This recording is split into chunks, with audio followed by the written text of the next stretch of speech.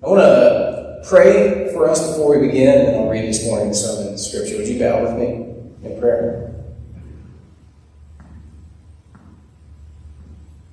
Thank you, Father, for your goodness toward us. We don't deserve it. We didn't earn it. It is all based in your goodness and your mercy and your grace, and your love and your steadfastness, and your faithfulness and wisdom and power. You are the glorious one. And I pray that you would be glorified here among us as we receive your word and among all of your churches that are meeting right now. Let the name of Jesus Christ be lifted up and restored to its rightful place in our hearts. Please speak to us through your word. Please help me to serve your people well and not be of any distraction. But let it just be clear and plain and true and powerful, and let it be transformative for each and every one of us. In Jesus' name, amen.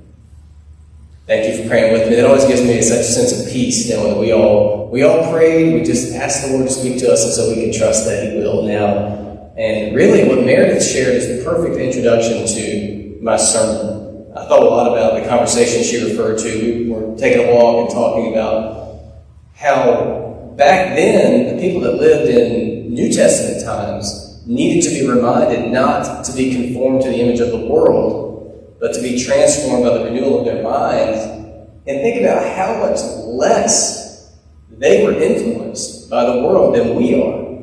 Most of their time was probably spent in silence and with their families and out in the field. We are constantly under the world's influence. The world is screaming its values in our ears all week long. And just think back over your past week of what all you've taken into your mind through your smartphone, through your social media, through Netflix, through the radio, through podcasts. And now compare that to how much God's Word has been influencing your minds. If you think of it like a lump of clay being shaped, whose hands are usually on you shaping you? Is it the world's hands or is it God's hands through His Word? I think we live in an age when it's unprecedented how important it is that we specifically make sure God's Word is shaping our values, how we see the world, what we believe is true, how we understand truth. So it's really good that you're here, and it's really good that we're in the Beatitudes. In this section of Scripture, Jesus is telling us very plainly what is true and what our values ought to be as citizens of the kingdom of heaven. So I'd like to read verses 1 through 11. There's only one verse that's going to be projected as the verse I'm going to preach. But I think it's helpful to hear the whole train of thought in order to get that verse correct. So only verse 6 will be projected, and I'm going to read verses 1 through 11. Seeing the crowds, Jesus went up on the mountain. And when he sat down, his disciples came to him. And he opened his mouth and taught them, saying, "Blessed are the poor in spirit, for theirs is the kingdom of heaven. Blessed are those who mourn, for they shall be comforted. Blessed are the meek, for they shall inherit the earth. Blessed are those who hunger and thirst for righteousness, for they shall be satisfied. Blessed are the merciful, for they shall receive mercy. Blessed are the pure in heart, for they shall see God. Blessed are the peacemakers, for they shall be called sons of God. Blessed are those who are persecuted for righteousness' sake, for theirs is the kingdom of heaven. Blessed are you when others revile you and persecute you and utter all kinds of evil against you falsely on my account. Rejoice and be glad, for your reward is great in heaven. For so they persecuted the prophets who were before you." So there we have sort of an introduction to the kingdom of heaven ethic, the kingdom of heaven values. This is what the citizens are like. This is what we're aiming for and what we aim to be like as Christians and as citizens of the kingdom of heaven. So let's read verse 6. This is what we want to focus on this point. Blessed are those who hunger and thirst for righteousness, for they shall be satisfied. So let's think about hunger and thirst. Some of you, your stomachs are growling right now, and it's easy for you to understand what we mean by hunger. They would have understood hunger and thirst way more different than. They would have understood it more powerfully than we do. Food and water is easy for us to come by. You guys probably pass a dozen restaurants on your way here, fast food, convenience stores, prepackaged food. Breakfast can be microwaved. Your refrigerators, your pantries are probably pretty well stocked with food. Water is easy to come by. There's bottled water everywhere, water fountains everywhere. For them, they had to work hard to have food to eat. They had to see it through the whole process, planting, growing, tending. The sweat of their brow work was how they gained food. And they were often under threat of famine, in which there would be widespread hunger and lack and shortage of food. Water wasn't as easy to get. They'd have to travel to it, find a well, do the hard physical work of getting the water, securing it. So Jesus here is giving them an analogy they would have understood. They would have known what hunger felt like. They would have known what thirst felt like. Now, you know what it feels like too. Think about the last time you were really hungry and you had to wait before you were able to eat. You're thinking it's right now for some of you. Think about the last time you were really thirsty. You've been working outside in the heat and you had to wait before you got anything to drink. That feeling. This is a really vivid biblical analogy for desire. It's almost more than desire. It's need. It's craving. I have to have this. I have to have food. I have to have water. So he's saying, blessed are those who feel like that, but not just for food, for righteousness. Blessed are those who hunger and thirst for righteousness. I need righteousness. I crave righteousness.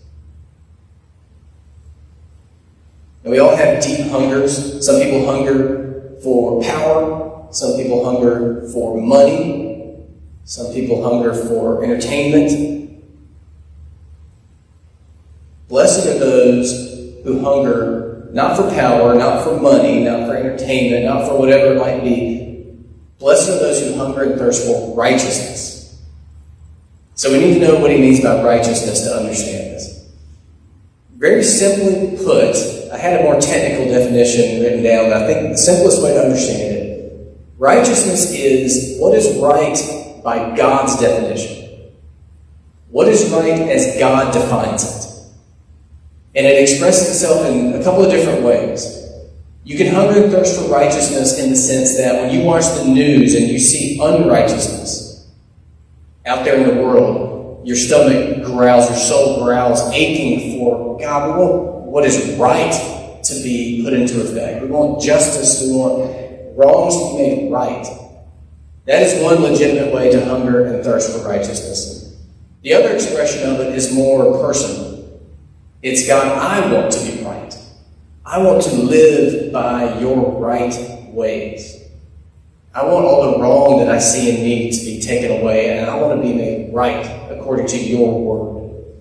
So it's one hunger and thirst that expresses itself in two ways, one sort of outward and one inward. That's what it means to hunger and thirst for righteousness. And it's important that we get that point, that it's what is right as God defines it. Because we live in a society that defines right and wrong based on feelings. Whatever I feel is right, and you can't tell me it's wrong because you don't know how strongly I feel it. Now this is not the way humanity has always understood right and wrong. For the majority of human history, right and wrong was understood based on an external standard because we know our feelings are not reliable. I mean, if you did everything you felt like doing over the last 24 hours, would all of that have been right? Probably not. Probably you felt like doing or saying some things that would not have been right. So we have an external standard for right, what is righteous, and it's God. He gives it to us in His Word. In the kingdom of heaven, we as citizens, we base our understanding of right and wrong, what is righteous, what is unrighteous, on what God has said in His Word. So as Christians, our stomachs do growl for righteousness. We do long to see it. We hate to see the wickedness that is sort of taking hold of the country we live in, of the world. We long to see King Jesus come back and make it right.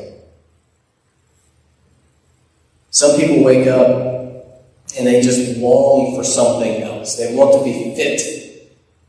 Many people wake up and they just want, regardless of everything else, they just want to be fit and to look like they feel like they're supposed to look. Some people wake up and they just want to be richer. They feel like if they just had some more money, then they would feel satisfied. Some people wake up and they just want to be more beautiful. Some people wake up and they just want to be more popular or accepted, have more likes and more followers. As Christians, we wake up, we want to be more righteous. That's what we're growing toward. That's a hunger and thirst that will overshadow these lesser hungers and these lesser thirsts as we grow as Christians. We want to be right before God. We want our lives to be aligned with God's Word. We want the old self that clings on to us to be diminished, and we want the new self through Jesus Christ to grow stronger. We want less of the world's influence. We want more of Jesus Christ's influence. Everybody likes to track their progress on all their goals now. We have more sophisticated technology for tracking our progress toward goals than humanity has ever had before. You might have it on your smartwatch. You might have it on your phone, an app to track your steps, your weight loss, your nutritional decisions, your water intake. If we could, we as Christians, we would love to have an app to track our progress in righteousness. That's what we're pursuing. Yes, drink some water. Yes, eat vegetables. Yes, get exercise. That's all good and important. But we have a higher aim than those things. We want to grow in righteousness. We want to be more like Jesus Christ. That hunger and thirst will be satisfied in the kingdom of heaven. So the promise of the kingdom of heaven is that King Jesus is going to return. He's going to fully instate his reign and rule over all things. And in that day, our hunger for his righteousness will be completely and finally satisfied. But we don't have to wait until that day to experience the satisfaction of pursuing his righteousness now. We have a daily sort of appetizer for the kingdom. Every day when we wake up and we read the Bible and we scooch our lives a little bit closer toward righteousness in our daily decisions. So the kingdom of heaven is for those who are poor in spirit, those who recognize their spiritual need and go to Jesus Christ to have that need met, to be rescued and forgiven. The kingdom of heaven is made up of those who are mournful over the brokenness they see in themselves and the world around them, and who are being comforted by Jesus Christ. The kingdom of heaven is made up of meek people who are humble toward God and toward one another because they recognize they are just sinners who have been rescued and who are learning how to live as righteous people. And the kingdom of heaven is made up of those who hunger and thirst for that righteousness, who love it, who want it, who need it. That's who we are and who we are becoming. You know, they say that your tastes can change.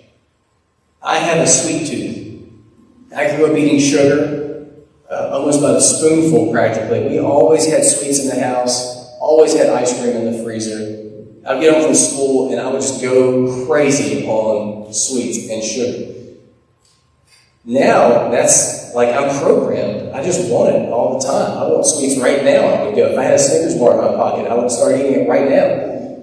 But they say your tastes can actually change. So if I were to just stop eating sugar, I don't know for how long. They say different amounts of times. They'll say 20 days. If I was to stop eating sugar for 20 days and ate instead like vegetables, then my taste would begin to change.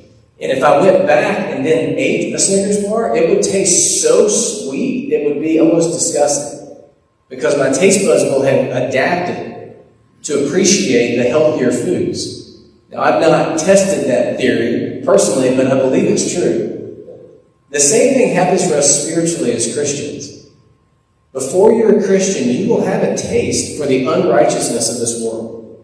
It will taste good. You'll watch it in movies and be entertained by it and laugh heartily and you'll love it. The attitudes of the world that are unrighteous, you'll embrace. You'll think they're great. But once you are saved by Jesus Christ, and as you grow in this new righteousness, your taste will begin to change. Those things that you used to think were so delicious and wonderful will start to be disgusting. And you'll start to love righteous things that you used to have no interest in whatsoever. I'll give you some examples. These are all from Ephesians chapter 4. Just so you know, I didn't make any of these up, nor did I pinpoint things that I think are specific to any individuals in the church here. These are all from Ephesians 4, which is a really good passage about growing and pursuing righteousness, if you want to read it this week. As we grow as Christians, falsehood, deception, and lies are going to grow increasingly disgusting to us. And instead, telling the truth is going to become delicious and satisfying. Sinful anger is going to become disgusting. And godly, self-controlled anger is going to become satisfying. Stealing is going to become disgusting. And hard work to enable us to be generous is going to become satisfying. So as Christians, we are in a crisis as a culture right now because the government incentives have become so lucrative that a lot of people don't want to work. And so if you go around town, you'll see help wanted signs on almost every retail store. And I keep hearing stories of people who own businesses that can't find workers. And a lot of that's because there's government resources to not work right now. Now, Christians aren't going to be satisfied with that. Christians aren't going to want to sit at home and receive free money because they're going to value and be satisfied by working hard in order to serve and benefit other people. And so that they can earn money that they can then give generously to others. That's going to become tasty. That's going to become satisfying. Corrupting talk is going to become dissatisfying. Speech that builds others up is going to become satisfying. So whereas maybe you used to really enjoy getting into the gossip with your friends, and that was just fun, it felt good and fun, made you feel better about yourself, and it's so interesting, that's going to become kind of nasty to you. And instead, you're going to start to find so much satisfaction in finding the right word that builds people up and knowing when to just not say anything. Darkness, just the things of darkness, will become less palatable, and the things of the light will become more satisfying. Now, I've told you this before, but just quick personal testimony on this. I grew up, I loved movies. I would want to watch them all, regardless of the content in the movies. I loved the art form of it. And it seemed like the most creative, the best directors and screenwriters, they always made the movies that just had the darkest content, it seemed like. But I would plow through that anyway, because I just liked the art form of it. Well, as I've grown as a Christian, I can't take it anymore. It really is like returning that Snickers bar after sugar detox. It's like, it's so dark. God, even fictionally, I don't want to see that kind of violence. I don't want to see anything sexually immoral on the screen. I want to hear blasphemy in my ears. Our tastes have changed now. And, we watch reruns of The Commish as a household. Y'all remember The Commish? We're going back in time. Y'all even know The Commish? Oh, man. Now, we're going back in time to old TV shows and stuff because I don't like it anymore. My tastes have changed. And y'all should check out The Commish. Whereas you maybe used to enjoy secrecy, you used to feel like it was good and fine to hide things and to do things you shouldn't do and then cover it up with deception and live in secrecy. That's going to become distasteful. You're going to want to live in the light and with integrity as you grow in your hunger for righteousness. Instead of drunkenness, joy in the Spirit. Instead of individual, I'm out for myself, mutual submission. Instead of selfishness, what's going to benefit me, self-sacrifice. Whereas maybe it used to be satisfying to you if you're going back into the kitchen to get pizza for a slice for you and a slice for your significant other. Maybe it used to be you would make sure you got the bigger of the two slices. But as you grow in righteousness, you'll want to give your spouse the bigger of the two slices. In the kingdom of heaven, those who hunger and thirst for this righteousness will be satisfied. In an ongoing way here in this world, that's all pointing ahead toward the full and final satisfaction when Jesus Christ comes back and everything is made right by God's definition. That word for satisfied, blessed are those who hunger and thirst for righteousness, for they will be satisfied. That word satisfy is a really good word in Greek. It means gorged, stuffed, like almost too much, abundant. It was a word that they used for when they would fatten up cattle. Like that, it's going to be so satisfying once you get that taste for pursuing righteousness. And we live in a world of dissatisfaction. We live in a world where people are craving, they don't even know what. They can't find satisfaction. They actually have one little point of application that's specific to parents here. Parents, and I include myself in this, if we raise our children in such a way that we make sure they get straight A's and that they're excellent at ball or whatever sport, but we don't raise them to, through Jesus Christ, be hungry and thirsty for righteousness, we are setting them up for a life of hollow, empty, worldly success, devoid of any true, real satisfaction. I mean, think of people who are extremely smart, extremely successful at whatever their career, whether it's sports or anything else, but don't have Jesus Christ. It doesn't matter how successful you are. There is no satisfaction at the core of any of that.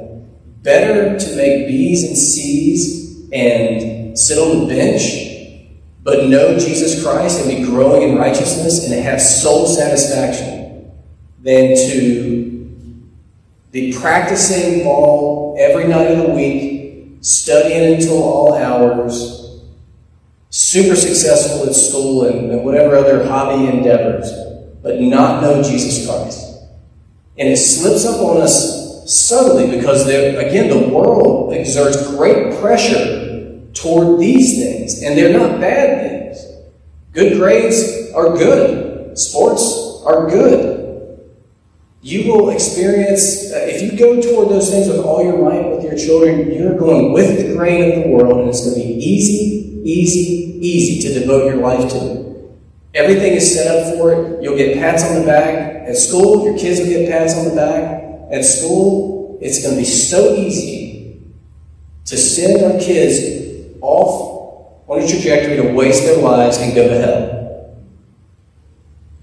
And it can be so difficult to pry ourselves from these things and insist, no, I'm going to teach my children the gospel of Jesus Christ. I'm going to take them to church. I'm going to make sure they know the goodness of righteousness available through Jesus Christ. We can't control their hearts. We can't make them decide, yes, I want to be a Christian. I'm going to trust and follow Jesus. But we can do everything in our power. But we need to know it's going to be going against the grain of everything in this world. It's going to be saying, no, I'm not doing ball on Sunday morning. I go to church on Sunday morning. It's going to be saying, no, okay, maybe your homework's not done, but we're going to go to youth on Wednesday night because even more important than your homework is hearing the truth of Scripture and being with fellow Christians your age. It's hard. It's not natural in this world, but it's essential. We know where satisfaction is to be found.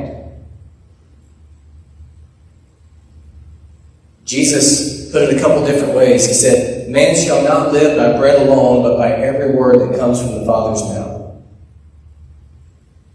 He said, my food is to do the will of my Father who sent me. That is satisfying. That is sustaining. Pursuing it through any other way is just, you get to that next level and you realize, I'm still not quite satisfied. get to the next level, I'm still not quite satisfied. And we're about to eat the Lord's Supper, and I didn't actually even plan to land on this verse on the Sunday that we had already scheduled to do the Lord's Supper, but it's so fitting. Jesus gave us this piece of bread, this drink, this way of remembering his sacrifice on our behalf, his body broken for us, his blood shed for us. But I think it's interesting, he gave it to us in the form of something we eat and something we drink. And I think it connects to this idea of the nourishment, the satisfaction that is found in trusting and following Jesus together and growing in righteousness together. So as we eat this little piece of bread and drink this little cup, let it remind you of this true satisfaction. Let it re-energize you to enjoy that satisfaction to its fullest this week by pursuing righteousness. I pray that as we proceed as a church, our conversations always would revolve around that. I was praying for you last week because I know you're struggling with this particular sin. How did it go this week? I woke up and I had my quiet time and I prayed for the Lord to strengthen me, and praise God, I'm growing in my ability to abstain from that sinful behavior and instead to pursue this godly behavior. Like that is our Christian life together. Growing in righteousness together. Growing in this satisfaction that is ours.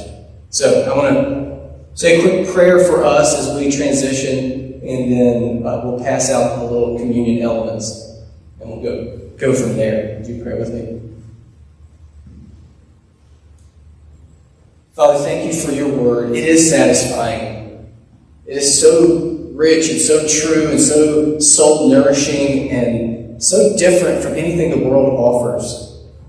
Lord, I pray for every person here, all the members of our church, you would, through your Holy Spirit, empower us to rise above the influence of this world and go against the grain, against the flow, and pursue the righteousness of Jesus Christ. Lord, I trust you for this in Jesus' name. Amen.